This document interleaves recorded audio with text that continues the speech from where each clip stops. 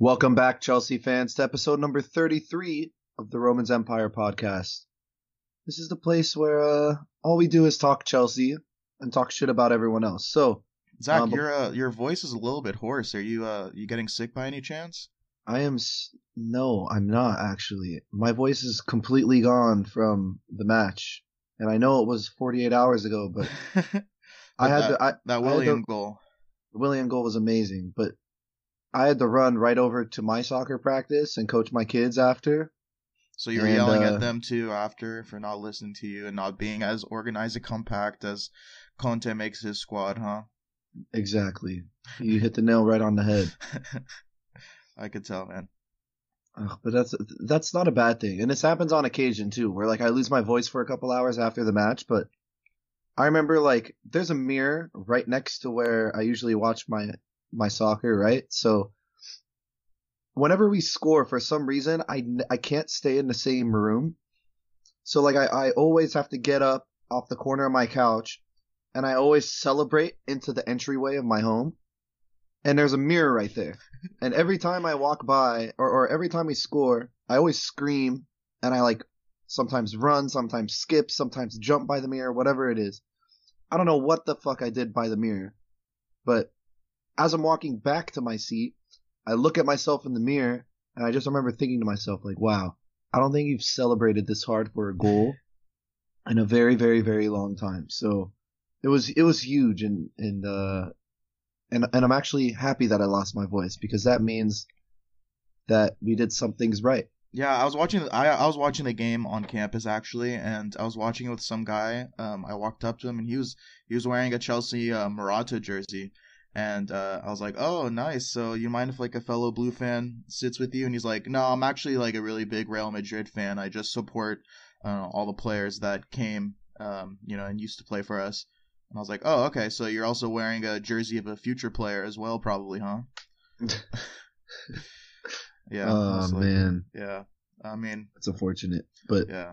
Those are just a little bit of banter. But yeah, I mean, after this Barcelona and all this talk about the Barcelona match, I seem to have forgotten that we even played a FA Cup match against Hull, yes, which was a very very good display by a lot of our new guys and a lot of our young guys. So let's get into it real quick because you know everyone's probably listening in to hear our takes on the Barca game. So you want to get into it, Zach? yeah. Let's there's just a couple of talking points that I want to go through in terms of like the whole match. So, um, we had a couple different squad changes today, but one person I want to talk about is Ethan Ampadu coming in, right? Mm-hmm. Um, it was interesting because when the lineup initially came out, there was a back three of Ampadu, Cahill, and Rudiger, right? Uh-huh. And common sense kind of tells you, oh, Gary Cahill's going to slot into the middle. But actually, as the game went on, I noticed that Ethan Ampadu was playing up the middle. And he is very, very similar to Andreas Christensen in a lot of ways. The main one being how he's both youthful but very, very composed. And that's something that stands out to me. And it's an early telltale sign of someone who has world class potential. Um, but another thing I liked is that he also linked up the play from the middle as well. So having Gary Cahill in the middle of our back three doesn't really make too much sense in terms of possession and playing out of the back, because we know when the ball's at Gary Cahill's feet, he looks like a newborn gazelle, doesn't he? Yeah. But you got Ethan Ampadu coming in there who looked a little bit more composed. He had some shaky moments, but I mean the kid's 17 Yeah, years that'll old, so happen with how young he is. I mean, but even at his young age, even Conte spoke about it earlier this week about how good he is, and like honestly watching the game, you see him like throw his head in front of the ball in front of like off a corner. It's that was I insane. hate to say it, but I mean it might seem like an overreaction, but in a way that's like John Terry-esque. I mean like just the way he plays, and I mean how good do you really think this kid can be? Like I said it earlier, I'm not going to go out there and say he is going to be world class, but he has that potential. If he sticks to his craft and stays focused, and he seems like a kid who's very inspired. and he seems like someone that's very driven in terms of his personality traits. And that's an incredible trait to have because when you're 17 years old and you're playing for the first team at Chelsea, and you're barking at some of the senior players to get back into shape or to mark up on an opponent or whatever it may be, that's a telltale sign of some leadership and possibly a future leader for the club. Yeah, just moving on from Ampadu, because we've talked about him a number of times on this show. Giroud, who made his second start after we got him, finally, after his first match of getting a couple assists and coming close to scoring, he finally gets his first goal as a Blue, and assisted by Emerson, another new transfer that we got, with a nice piece of skill to free him up for the cross, and Giroud basically just tapped it in. I think he's quickly. I think it's easy to say that he's quickly becoming a fan favorite.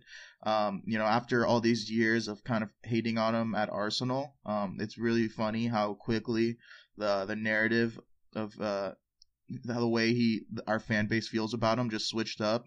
And he even said, he already knows that he likes the color blue because he wears it in international play, so he's already used to it. But the way he talks, it's like it's a typical PR move, and saying that he's so happy, and he's always wanted to play for Chelsea, and he's thinking this is the best move he's made in his career. But I mean, I think as a Chelsea fan, this is the kind of stuff you want to hear, as opposed to some comments that other players have made in the last couple of weeks. But we just saw everything from him this match. Goal scoring, his movement, his link up play. He obviously doesn't have that pace that we needed like against Barcelona, so that's why we probably didn't see him play, even though he's been in great form every game that he's played in for us. Still not. I don't think he's completely fit either. But Zach, what do you think from this transfer? So far, so good. I think. Obviously, let's not kid ourselves. We did play a pretty crappy whole side, but Giroud does all the things that don't show up on a stat sheet, as well as the things that do show up on a stat sheet. And one thing and I mentioned it last week, that I noticed with Giroud is his defensive work rate.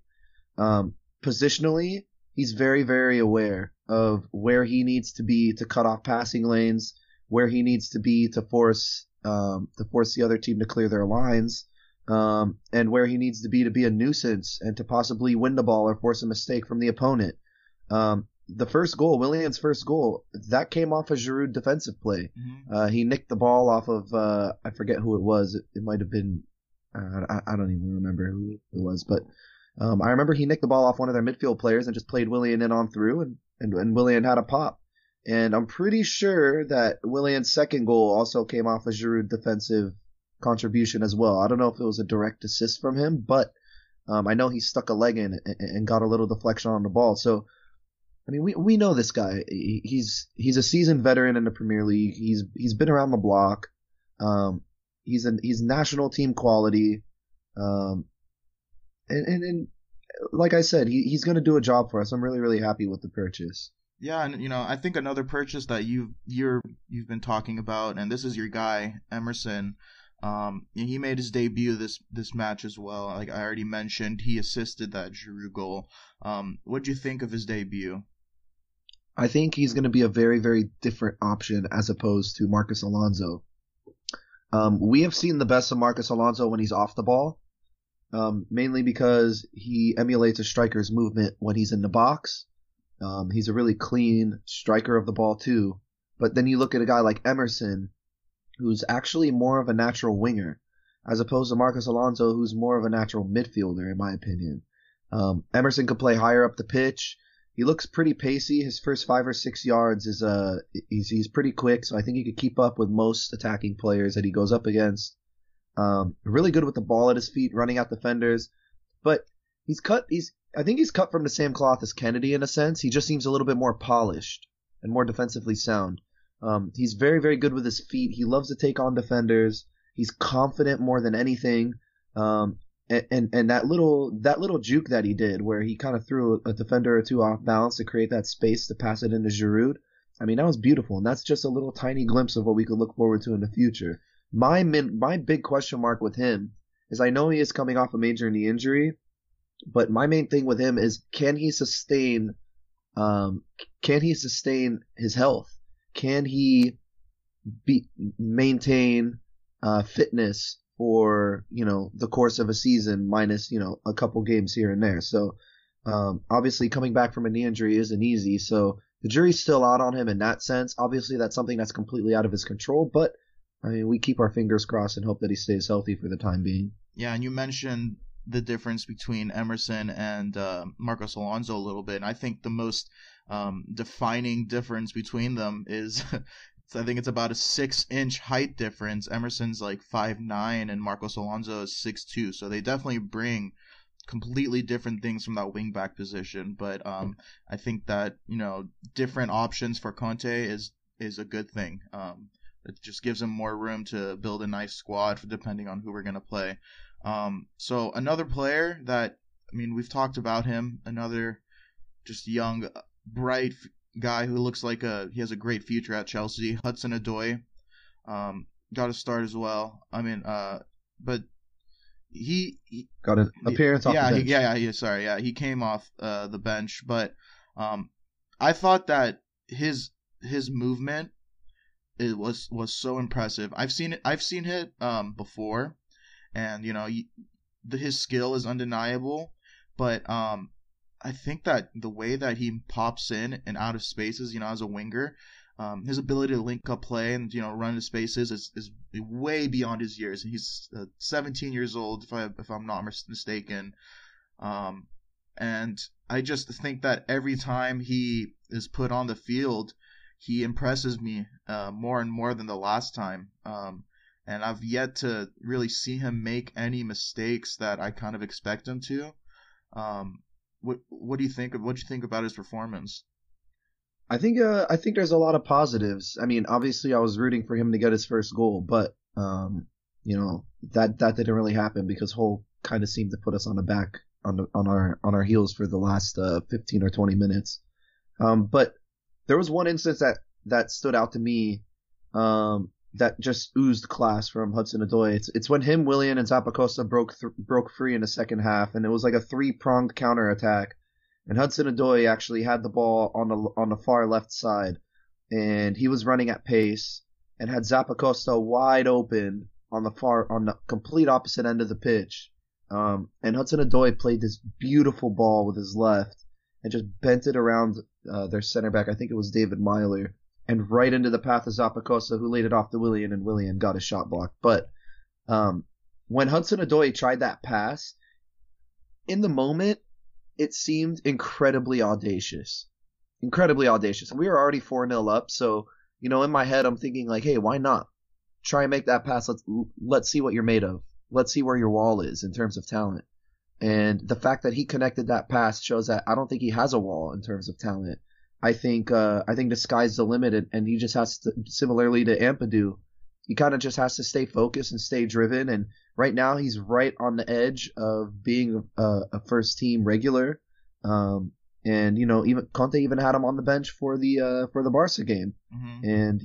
And I guess that's kind of a good segue into the Barca game, but that's just something to look forward to with Hudson-Odoi. I think he's going to be here at the club for a very long time. Let's hope so. Do you have any final thoughts? Just quick final thoughts before we move on to this Barca match? No, I think after this game happened, obviously this is before the Barca match happened, but I remember thinking to myself, like, hey, this is very, very good momentum going into Barcelona. Just an easy match where we hardly broke a sweat, got away with a 4-0, no injuries, got some French players some playing time. I just think the general mood of the squad was up, which is why we wound up picking up some sort of result against Barcelona. And I also have one final note I wanted to add.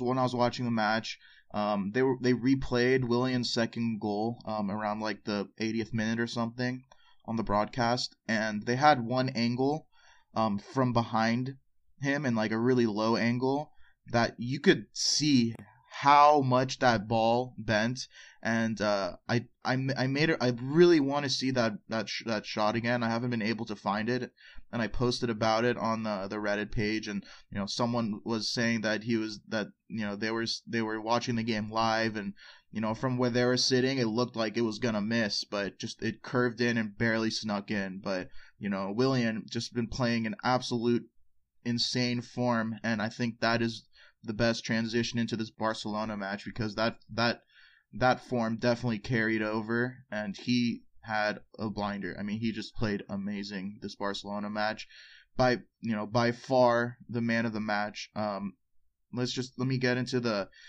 I want to get into the lineup first, because the second it came out, I sent it to you, and it was just like, our response was like, what is he thinking? Antonio Conte has not learned anything from this season. So Courtois, Christensen, Dave, Rudiger on the back, Victor Moses, Alonso, Conte, and Cesc in the middle, and Hazard, Willian, and Pedro up front for a 3-4-3, with Hazard again as the false nine, and two midfield of with N'Golo Conte and Cesc Fabregas. And Antonio Conte kind of made you eat your words, huh? Yeah, he did. The second the lineups came out, I actually texted Sam verbatim, my God, I think Conte might have lost the plot. Yeah, I mean, because like every time we've made this kind of lineup, I think it's kind of bit us in the ass. Just both having front three with Hazard playing the false nine, and Cesc Fabregas in a 2-man midfield. It's not it hasn't worked in the past, but I mean, against Barcelona, he made it work. How did Antonio Conte make this work, Zach? Well, I mean, for starters, we were just so incredibly organized defensively, and every single fucking player worked their socks off, right? They basically played like their lives depended on it. I mean, I know every single person was surprised to see a 2-man midfield with Cesc and N'Golo Conte, but Antonio made it work by organizing a defensive shape that it allowed Pedro to drop into the midfield in between Cesc and Conte to form a midfield three.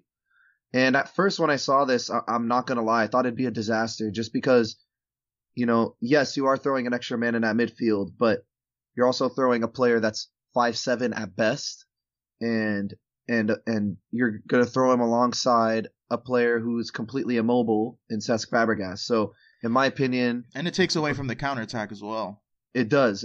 So it did take away from the counterattack, because when we would nick the ball in the midfield, Pedro would have too far of a starting position. He'd be sitting back too deep, and he would be making those late runs into the counterattack, while Willian and Hazard were doing their thing. So Barca never really broke through our lines, and Conte did make us eat our words, because the way he deployed Pedro in this match, I think, is the untold story of why we had some sort of success against Barcelona today, 2 days ago. His work rate in the midfield was incredible, and every single time Messi would pick up the ball in that midfield right in between the lines, you had two players just just all over him. N'Golo Conte specifically, in the second half, I know that he kind of switched it up, and Conte switched it up and had N'Golo Conte man marking him. But man, Pedro as a supporting player in the press and just nicking the ball away from players and linking up play. And I mean, I think not enough people talk about him. And yes, we did go with the front three without a natural striker, but I think that move wasn't to put Hazard as a false nine. I don't think that was the reason why Conte made that move. I think the reason Conte made that move is because Pedro has this relentless work rate. And he said, how could I integrate him into the squad so I could get this work rate in the middle of the pitch so he could have that one and then hit him on the counter. And, if you're looking at it from Conte's point of view, you got the work rate of Pedro that you don't want to leave on the bench. You got the magic from Hazard, which, I mean, we don't have to explain. And then you got the form of Willian. So out of those three guys, like, who do you really drop? Do you drop one of them for a Giroud who has made a couple appearances for us, but both of the matches that he made appearances in were no contests, or do you take out Willian, who's been in incredible form, and throw in like an Alvaro Morata, who hasn't been in form and hasn't even been getting game time to begin with. So Conte made it work. 3-4-3 looked really good against Barca. At the Yeah, Camp Nou, I don't necessarily know about sticking with the same game plan because you do expect Valverde to make some tweaks, and at the same time you expect Barcelona to play a lot better. and I think without a doubt, this was not an easy decision for Antonio Conte. I mean, I'm sure he lost sleep over deciding who he was going to deploy for this match, but I think he made the right decisions, and I think it would have been a disaster if he decided not to start Willian, because he is a man on fire. He is a beautiful fucking human being. According to WhoScored.com, he got a 9.38 rating. 4 total shots, including 2 that hit the post and 1 on target. So he was combined 4 inches away from a hat trick, pretty much. He had 6 completed dribbles, which was the game high. 2 aerials, 2 tackles, 4 key passes. I think it kind of goes without saying that he was the man of the match. But I mean, with this kind of performance, it just considering the fact that Barcelona dominated possession with almost 75% possession, and really we did look like the better side, besides those stats. And I think a big part had to do with the way Willian played the whole match. So, would you agree with my take that he was the man of the match? Oh my God, he was unbelievable. I think that was the best performance we have seen from Willian in a Chelsea shirt to date. He seemed to replicate that 2014-15 season form where he seemed to be like the only player that gave a fuck. But this one was just on another level. He looked absolutely world class in every sense, and every time he got the ball, the game just completely slowed down. Because he'd either create a shot or made a brilliant flick or created that little half yard to play a pass into space. And it's just shocking to me because going into this match, nobody mentioned the Willians or the Pedros or the Contes of the world. Everyone was talking about Eden Hazard and Lionel Messi, and how those two guys needed to step up to make sure that their respective teams got results. But Willian came into this match and basically made it his own. And for that, he's truly world class. If you're looking at the other players that were on the pitch in one of the biggest stages in world football, a Champions League knockout stage match, at home as well. So with that being said, his relationship with Hazard is something, it's incredibly unique to the footballing world, right? Right. It's not a duo that scores goals in bunches. It's not a duo that always scores the prettiest goals, but it is a duo that is so effective and always finds a way to get the job done. And it's very rare, especially in football, to find two players that have that kind of chemistry and enjoy playing with each other that much. And I think it was on display against Barcelona, those little flicks and passes into space and dribbling through players. And I think Hazard looks almost reborn when Willian's in the squad, because if he looks on either side of him, especially at playing as a false nine, he sees a work rate of Pedro and Willian, both very hardworking players, and he kind of gets his ass ready to work. And I think it just makes the whole entire team better when Willian is in top form like this, because That's a good as much shout as right there. as much as we don't say it or mention it, we talk about the lack of like a very vocal leader, like a John Terry, Michael Ballack, or Frank Lampard-esque leader. We have these leaders that don't necessarily show their leadership with their voice or their finger pointing and positioning, but players that show their leadership with their performances. And Willian looked so composed all match. He looked completely unfazed. It looked like he walked straight from the whole match onto the pitch against Barcelona and just carried on from where he was. And I think you said it best, and this encapsulates his performance, and puts it into perspective. He was 4 inches away from a hat trick. And I think what you said was a really good shout, that I think that it's absolutely correct that when Hazard's supporting players are putting in more work, he kind of feeds off of that and decides to play harder as well. And I think that it's also the mentality of, oh, I don't have to do everything by myself, because we've seen matches where literally Hazard is the only person doing anything all match, and he's carrying our team, and we're not able to get out a result because no one is helping him out. But when he looks to his left and his right, and he sees these two guys playing their hearts out and just having a great performance, it's definitely something that he feeds off of, and it affects his play. And of course, we've talked about it. I mean, everyone knows it. Hazard is world class. Top 3 player in the Premier League. So when you get this kind of performance from other supporting players, it only feeds off, onto him.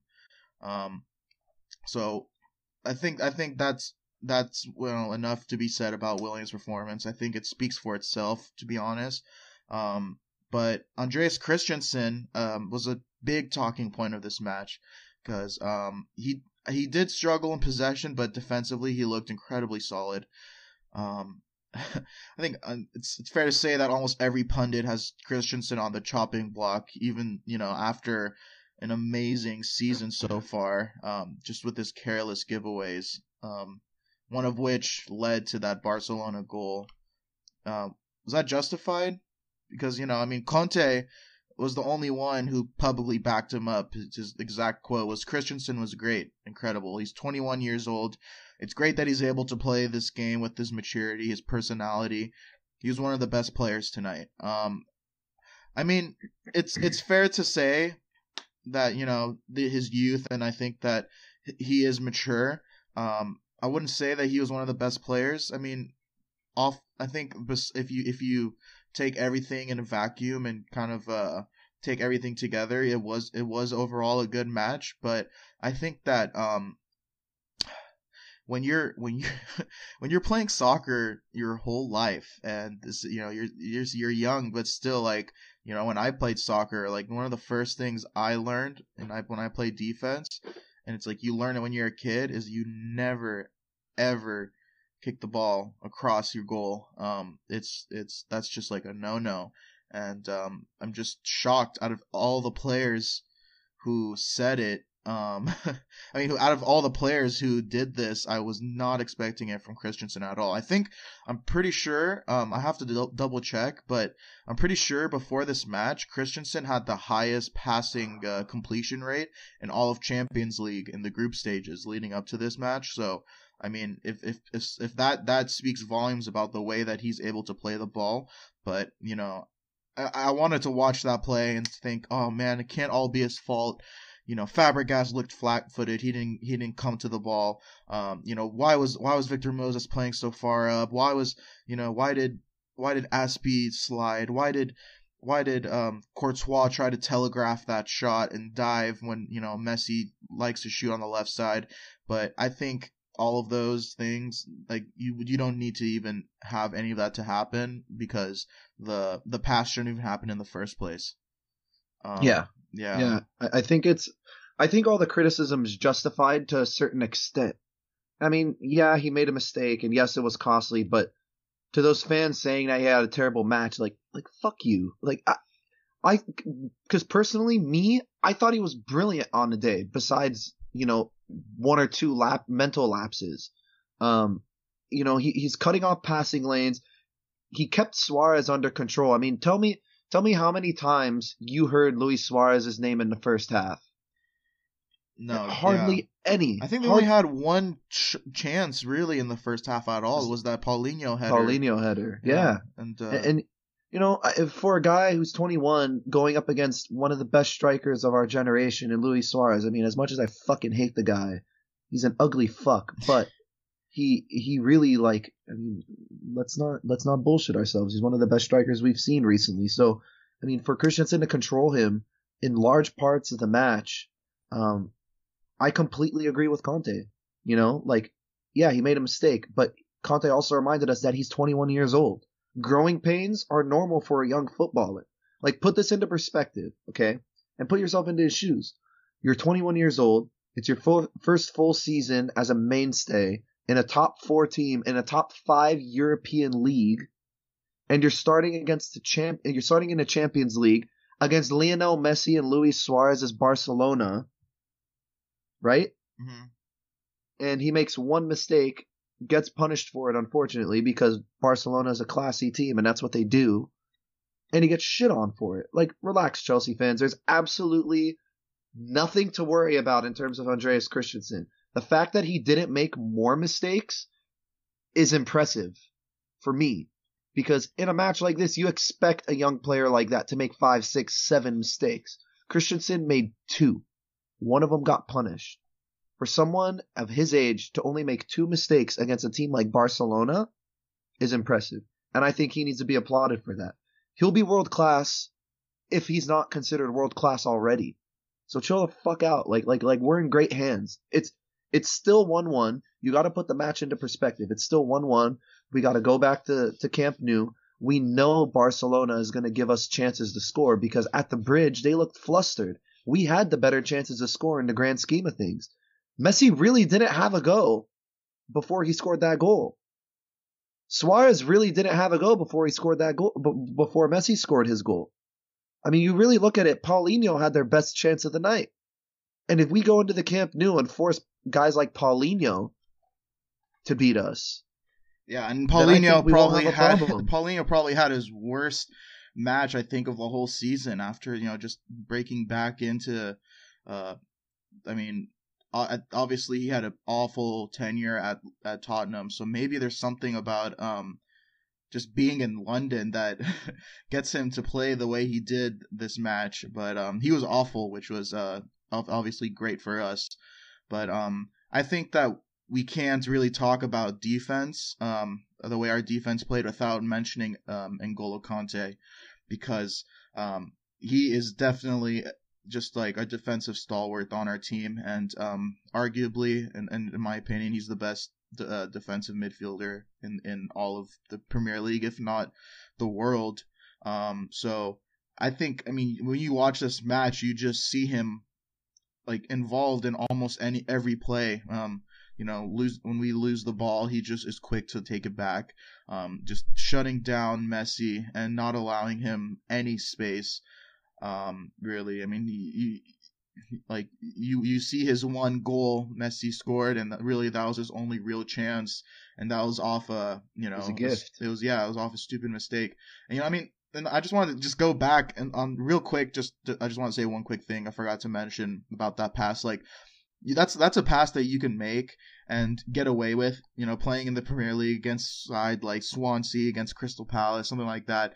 But when you're playing against Barcelona, and I think there's literally no other combo that it could have gone to, like, that would have been worse off than to Iniesta laying up Messi. Like, literally, that was just like the worst luck possible. Yeah, because Iniesta is going to play the perfect ball, and Messi's going to have the perfect finish. There's like literally no, like in the world, like pretty much you can't find a worse combination than that to give up a ball like that to. But back to N'Golo Kante, Zach. What was this? I think this was probably one of his top performances for Chelsea. Would you agree with that statement?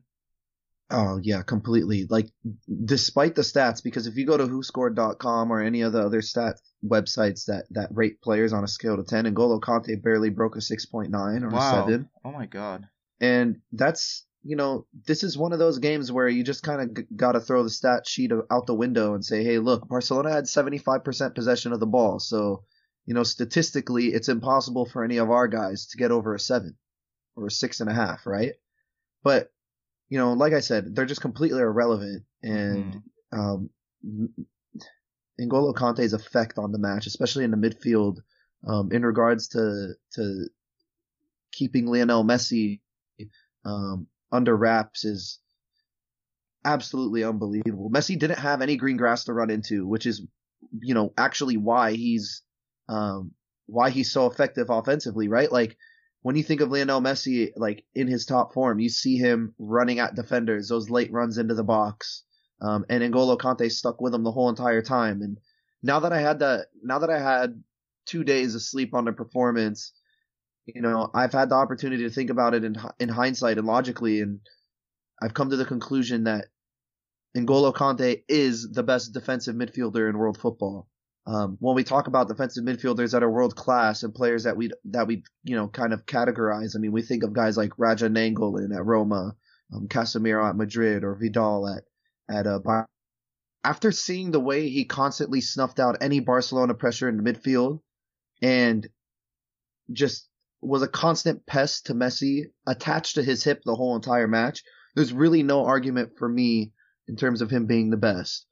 If you don't consider him the best defensive midfielder in the world, fair play, because, I mean, I'm looking at it in terms of just defensive skill, but if you're going to look at it in a different scope and talk about his distribution and attacking worth, then maybe we have a different argument. But for me, he's the best defensive midfielder in world football. And if you don't agree with that statement, at least you could admit or acknowledge the fact that he is the best ball winner in world football. If you don't think one of those two statements is true, then I just genuinely don't think you watch enough soccer to begin with. Yeah, I mean, I keep on saying Antonio Conte. N'Golo Conte, he is really a kind of like, he's just been an under the radar player, I think, his whole career. And people will always have that doubt on him because he's not a standout kind of player. But you need to be watching him closely to see the kind of stuff that he does to really appreciate how amazing of a player he is and how he's definitely, in my opinion, the most important player on this team. Just relieving so much pressure on our back line. And to be completely honest, like, we see him play every match. He starts every match, plays almost 90 minutes every match, and to an extent that kind of scares me a little bit, because I mean, although he's so important to us and like we do need him to play almost every match, I just don't want him to get tired or like sore or hurt. I think that we need to look for another. Well, I mean, we are obviously banged up on the midfield as it is. We had no David Luiz to play. We had no Ross Barkley, and no Bakayoko, of course. So I think once those guys come back, it's gonna be like Antonio Conte is going to need to rest N'Golo Conte. Obviously not in the next couple of weeks when we play Man United and Man City, but after that, like, that needs to be on top of his priority list, just like to find ways to get N'Golo Conte rest so that we can sustain him for the rest of the season. Mm-hmm. So speaking of Antonio Conte, I think the list before this match, the number one priority on his list was don't get sacked. But I think, to be completely honest, he might be able to move that a little bit lower on his priority list, because I think that after this performance, it really spoke just a huge statement to the board of what kind of a manager he is, and just tactically the type of things that he can deploy with the lineup that he's provided. And I just don't know what it's going to take to convince the board that he's just a football genius, and he probably knows what's best for the club, and they just need to listen to him more. Zach, what do you think this type of performance has means for his future? I mean, considering the type of board that we have and the decisions they've made in the past. I'm not too sure, because it is just one single performance, and we will have to see how we perform at the Camp Nou before we can make any judgments as to whether Conte has some of his mojo back. But I can tell you this, clearly, more obvious than anything, the squad is behind him. The players are playing for the manager, and the effort, their energy, most importantly, like the tactical patience that we had yesterday and the focus, the trust in the manager to stick with the system, to absorb all of that pressure, to sacrifice all of that possession, to pick up a result. what spoke volumes to the way the team views Antonio Conte. I mean, it's just simple. They trust him. There's not one player who played on Tuesday who showed any signs of a potential falling out with a manager. I mean, it's proof that all this media bullshit is exactly that. It's bullshit. And oh man, here we go. But to the board, yes, I know I get overly emotional and I get angry, and I get frustrated when I talk about them because I have to say that, I have to speak my mind, but I need to say this or else I'll have another sleepless night as a Chelsea fan. So take this performance, and this is to the board, right? Take this whole performance, put it under a fucking microscope, okay? Because we're rich enough to afford one. With squad injuries and a lack of midfield options, because you mentioned it, Bakayoko was out, David Luiz was out, Ross Barkley was out. Antonio Conte executed a fucking masterpiece. This was like besides Christensen's giveaway, this was like a fucking Mona Lisa of tactical defensive setups. And the way that he implemented this system, the way he deployed players like Pedro, and the way he utilized players like Fabregas and N'Golo Kante, to even assume or to even think of him as not being and I'm using my air quotes again, the right person for the job is fucking footballing blasphemy. And he's truly world class in every sense of the word. I repeat this every pod, and I know it sounds repetitive, and to those of you that get frustrated when I say it, I'm sorry, but we do not deserve him. Like, it's that simple. The way the club has been treating him, and the way he hasn't been backed in the transfer market, and the way he hasn't been backed in the press is a fucking shame. And, I hope he stays, and I know it's a long shot as to whether he'll be here next season. Whether he'll get sacked this season, the jury's still out. But if you ask me at this point in time, no, I think he's going to stay the rest of the season. Just because, like when we sacked Jose, for example, what were we, like 10th in the table? Mm-hmm. And we were struggling to even qualify for Champions League. And now here, we're obviously in a top 4 fight. We got 2 big matches coming up. We're off the heels of a very good Hull win. Maybe not the result we wanted against Barcelona, but a great performance in general. I think if he could pull out one more solid performance in these next 2 matches, he should be golden for the rest of the season. But going back to my point, we don't deserve him, and if we lose him, it'll hurt. And I think it'll hurt more than when we sacked Jose. And I know it's a bold statement because I love the man, but the second time was.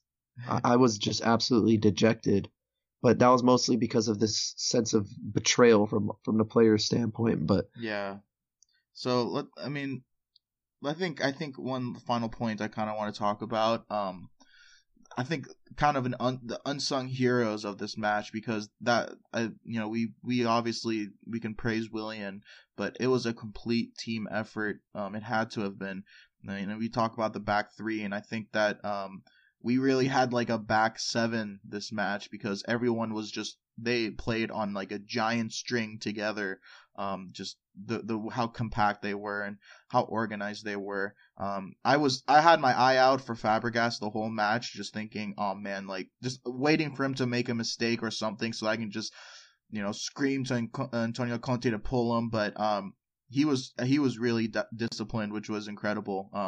But I think for me, our wing backs, specifically, I think Victor Moses, he normally we kind of give him a lot of crap for his inability to play a strong defensive match, but he played just very solid fundamental defense.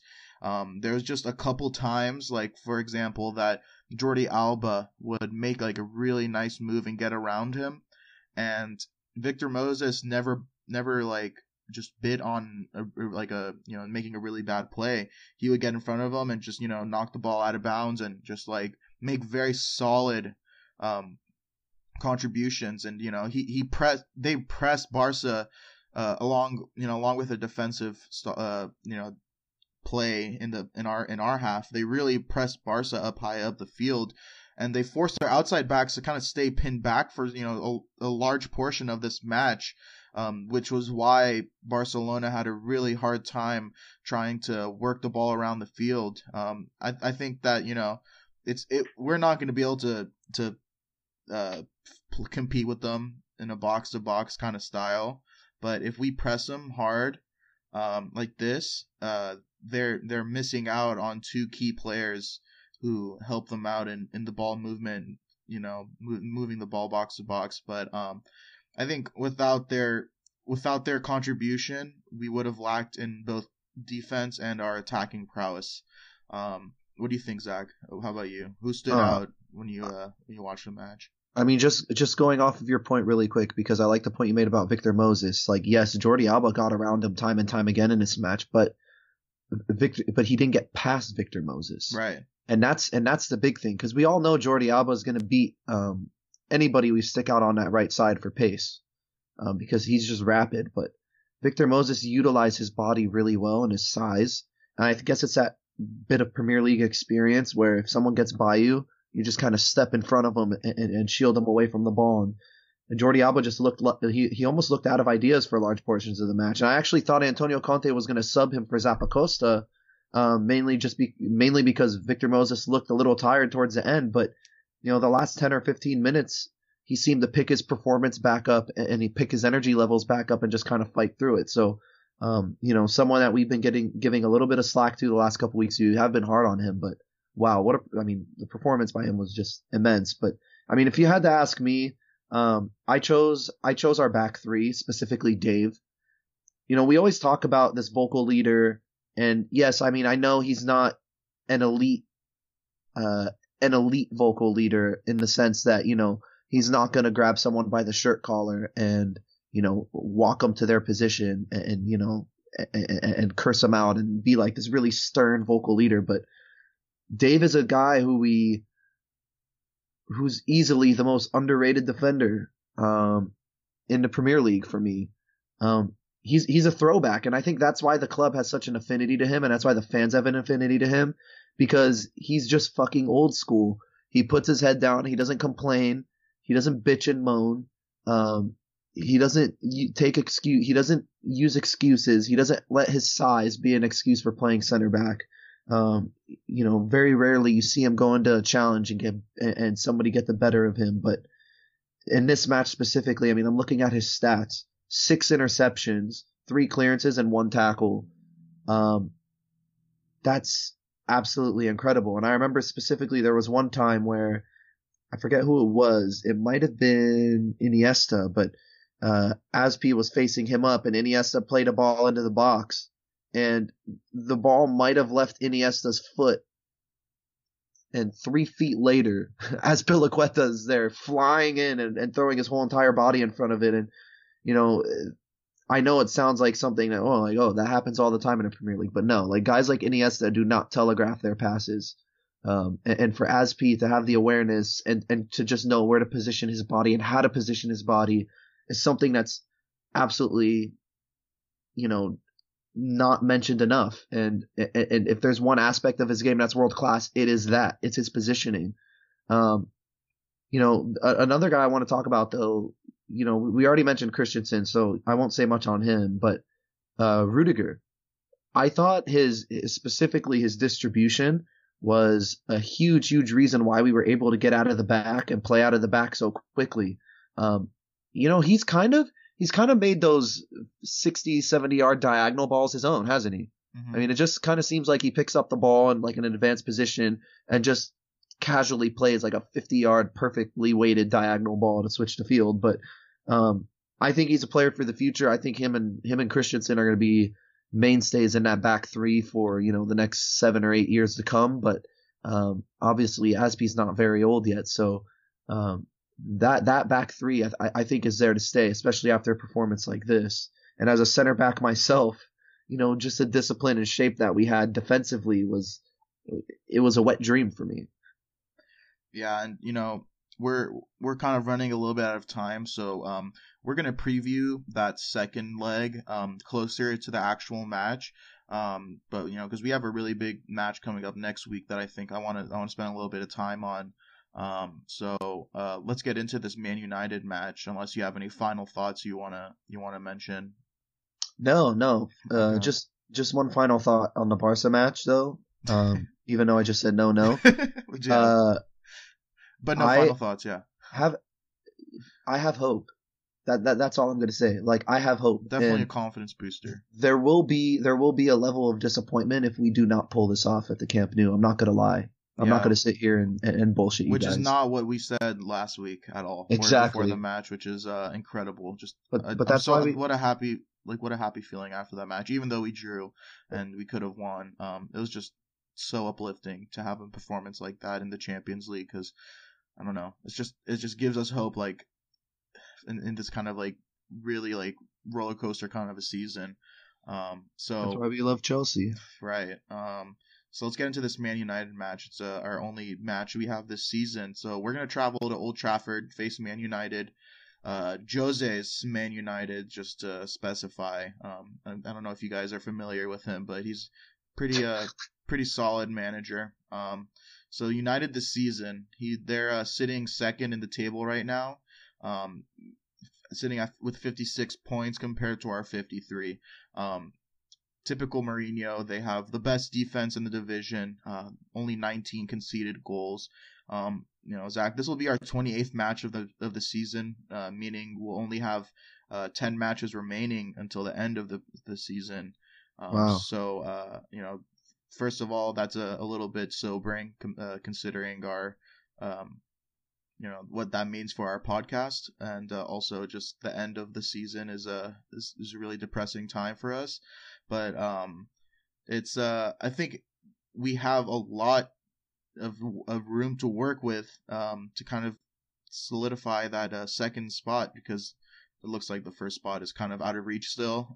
That's been the story of the season. But it's just back to this match specifically. What do we need to do to win this? I ask this every game. What do we need to do to win this match? Don't buy into the mind games. The mind games or the mind games? The mind games. The mind game song.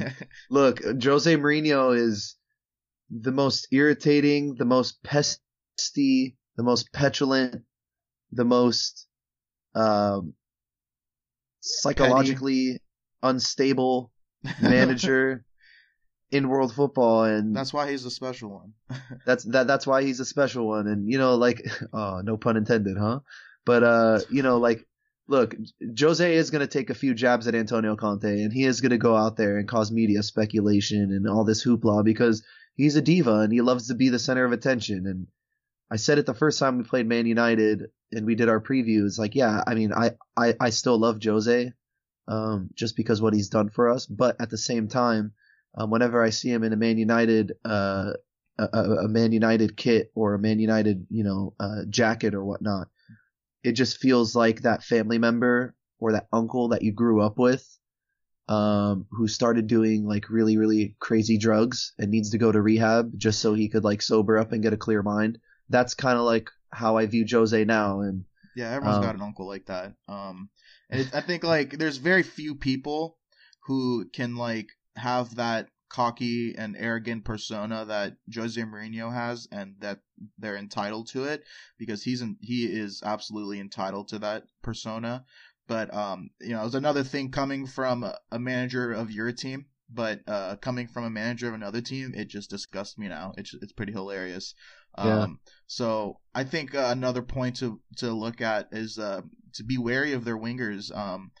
If this team has one thing besides their defense, it's I think they have attacking so many attacking options.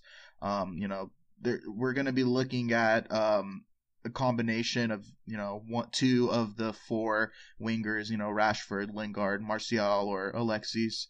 All of who have incredible pace and creativity that can hurt any back line. But of course, they're going to be facing not just any back line; they're facing our back line. And we need to deploy wing backs. The way that I talked about it in the Barca match, I think we need to have a similar kind of style in this match, pressing them high up the pitch, keeping their defense pinned back, allowing our players to support our forwards, and just keeping an eye on those wingers because they hopefully our back line will be able to take care of them. But it's gonna be a difficult task for sure. I mean, as much as Jose bitches and moans about teams kicking his players and being too physical and letting physical play go unnoticed, Jose is going to definitely deploy that tactic against us.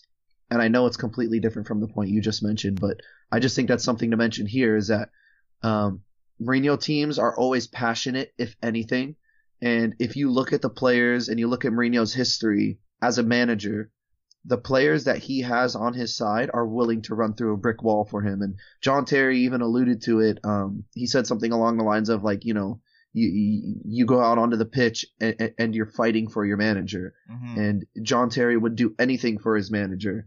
And you see a lot of those same managerial, I don't want to say tactics, but philosophies deployed on Man United, and you see players like Antonio Valencia, and you see players like, Nemanja Matic, who's obviously always been on Mourinho's good side, and you see guys like Romelu Lukaku, who, even though he's been misfiring as of late, now he's kind of picking up his form, but those guys are just willing to work and live and die for the manager. So yeah, but one player that he has, sorry to cut you off, but he's I think he's having a difficult time trying to get to Pogba this season. They're having a lot of behind the scenes issues. He's been on and off the bench. But sounds like a certain Eden Hazard situation, doesn't it? Yeah, I know. I think that egos and Mourinho do not mix because he has the biggest ego of them all. Yeah, it's like two alpha males going at it. Yeah. But he has frozen Pogba out recently, and he left him out of the Champions League squad against Sevilla, and he actually brought on Ander Herrera to play in Pogba's place next to Matic, and within 17 minutes Herrera gets hurt. Sorry, I had to gag a little bit after you said Ander Herrera. It's just a natural reflex. Yeah, he's a cunt, huh? Wow. Okay. Yeah. Well, but he is pretty accurate description, honestly. Yeah, a very accurate description. But he did go down last match, and I was thinking about it before I wrote this part of the script, and I was like, hey, this is an interesting talking point. We know Mourinho hates losing to his former clubs. Is he going to just bite the bullet and swallow his pride and play his best 11 with Pogba included? Because, their best 11 is with Pogba in it. Mm-hmm. Or is he going to stick to this idea of, hey, I need Pogba's head to get right. I'm going to keep punishing him and sitting his ass on the bench against a team that's, possibly a top 4 rival. Look, it's very likely Paul Pogba is going to play. I think Mourinho's going to go and put out his best lineup. And with that being said, Mourinho loves his size, and he always had this philosophy at Chelsea where the average height of his back lines had to be at least 6 feet tall, and which is why he put Brana on the right when he was here, and played a center back out of position and bought players like Matic in. And look, he's gonna play Pogba and Matic next to each other, and then he's gonna have probably Smalling and Bailly or Phil Jones and Bailly, all of whom are big dudes. So whoever he chooses to play in the midfield, whoever Conte chooses to play in the midfield, they have to be ready for a very physical battle. Oh, absolutely. And I think with all the different options that you suggested, the different possibilities of combinations that Mourinho could deploy, I think it's completely up in the air of how Mourinho will line up in this match. He's built his brand on being pragmatic, hitting on the break. So I think that's probably what they're going to be doing this match too. I think the only question left to be answered, and I don't know if I can even confidently answer that, but is how Mourinho will line up this match. They know that we're coming off a big match against Barcelona, and a match where all of our players gave their all. So he might go at us because of that. They also played a defensive stalwart kind of game against Sevilla. Not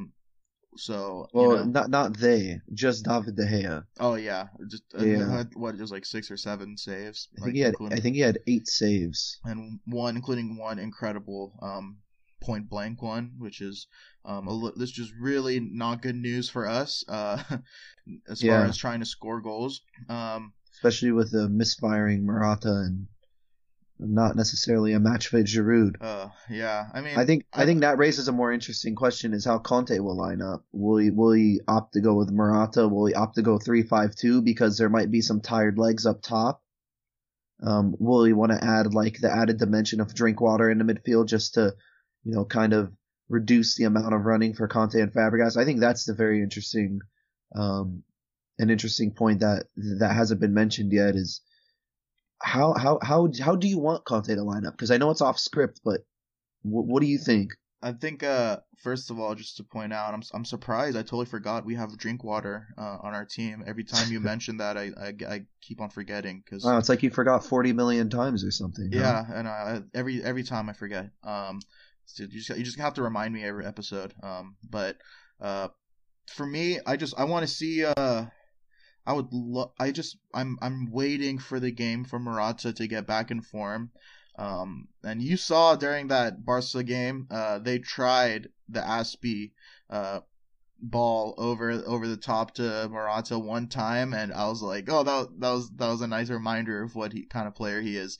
But I'd love to see Morata play, and just try to get back in form. And I know that against a team like Man United, maybe it's not the best game to try to play with that and try to hope that happens, but I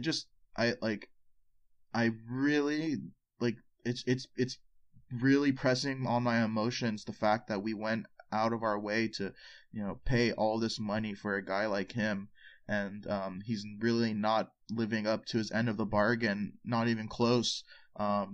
And he just needs to get used to the way the game is played in the Premier League, or he's not going to be here for long. And like if he could have a kind of game that breaks him back into form against a side like Man United, that's going to give him so much confidence, and it's going to hopefully that type of form is going to just play off for the rest of the season and carry on into our second leg against Barca, because we need, like, it's gonna be difficult playing with that front three again, like you mentioned, and I don't know if Giroud as striker is the right answer to that, because we need pace against that side.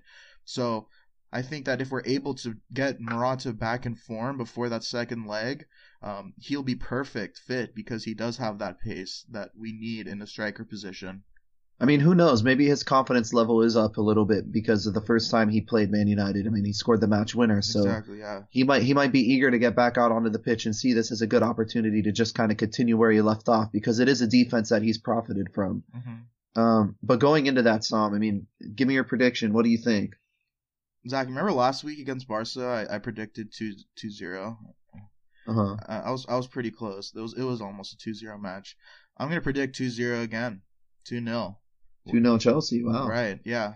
I'm gonna go 3-0. I think Mourinho's team is gonna capitulate, and I think their performance against Sevilla was I think it has a potential to be an early sign of late season fatigue or mid season fatigue. Mm-hmm.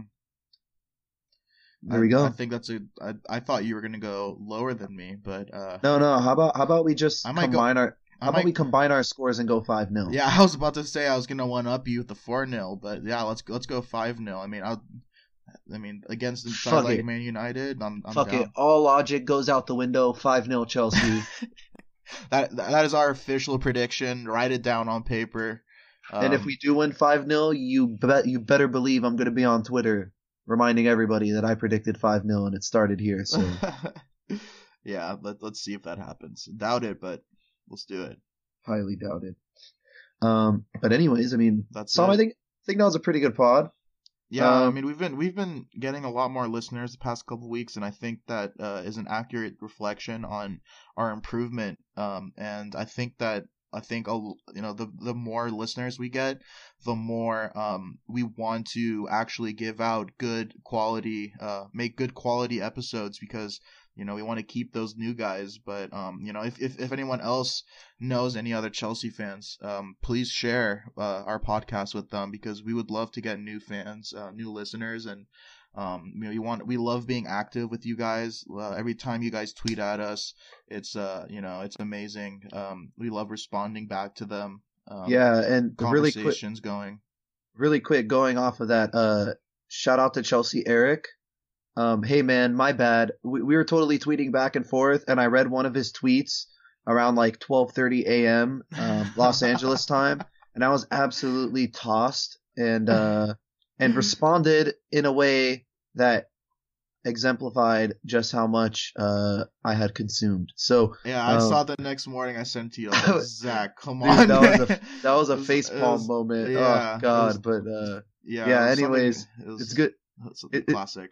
It's always good banter with you guys, and like Sam said, it's great. I mean, we've had people reach out to us in DMs and people tweet at us and just say like, hey, we love what you're doing. People commenting on the pod. That's fucking awesome, and that's the stuff we want to hear. And more importantly, we want to hear the stuff that you don't like. We want to hear the stuff that we could improve on, stuff that we are possibly leaving out of the podcast, or the stuff that we're focusing too much on. Let us know. I mean, we take criticism very well. We're not like Jose. Huh. I think that's a good way to put it, right, Tom? It's a great way to put it. We are not like Jose at all. Not like Jose. So, anyways, I mean, that brings us to the end of the episode. I know we're running out of time, so I guess we'll do our sign-outs. Any last words? Just fuck you, Jose Mourinho. That's. I'm sorry. That seems like it's been building up for a little bit. I had to just let it out. That seems like a very good place to leave it off. So until next week, guys, again, thank you for all the support, and we'll see you for episode 34. See you next week, and keep the blue flag flying high.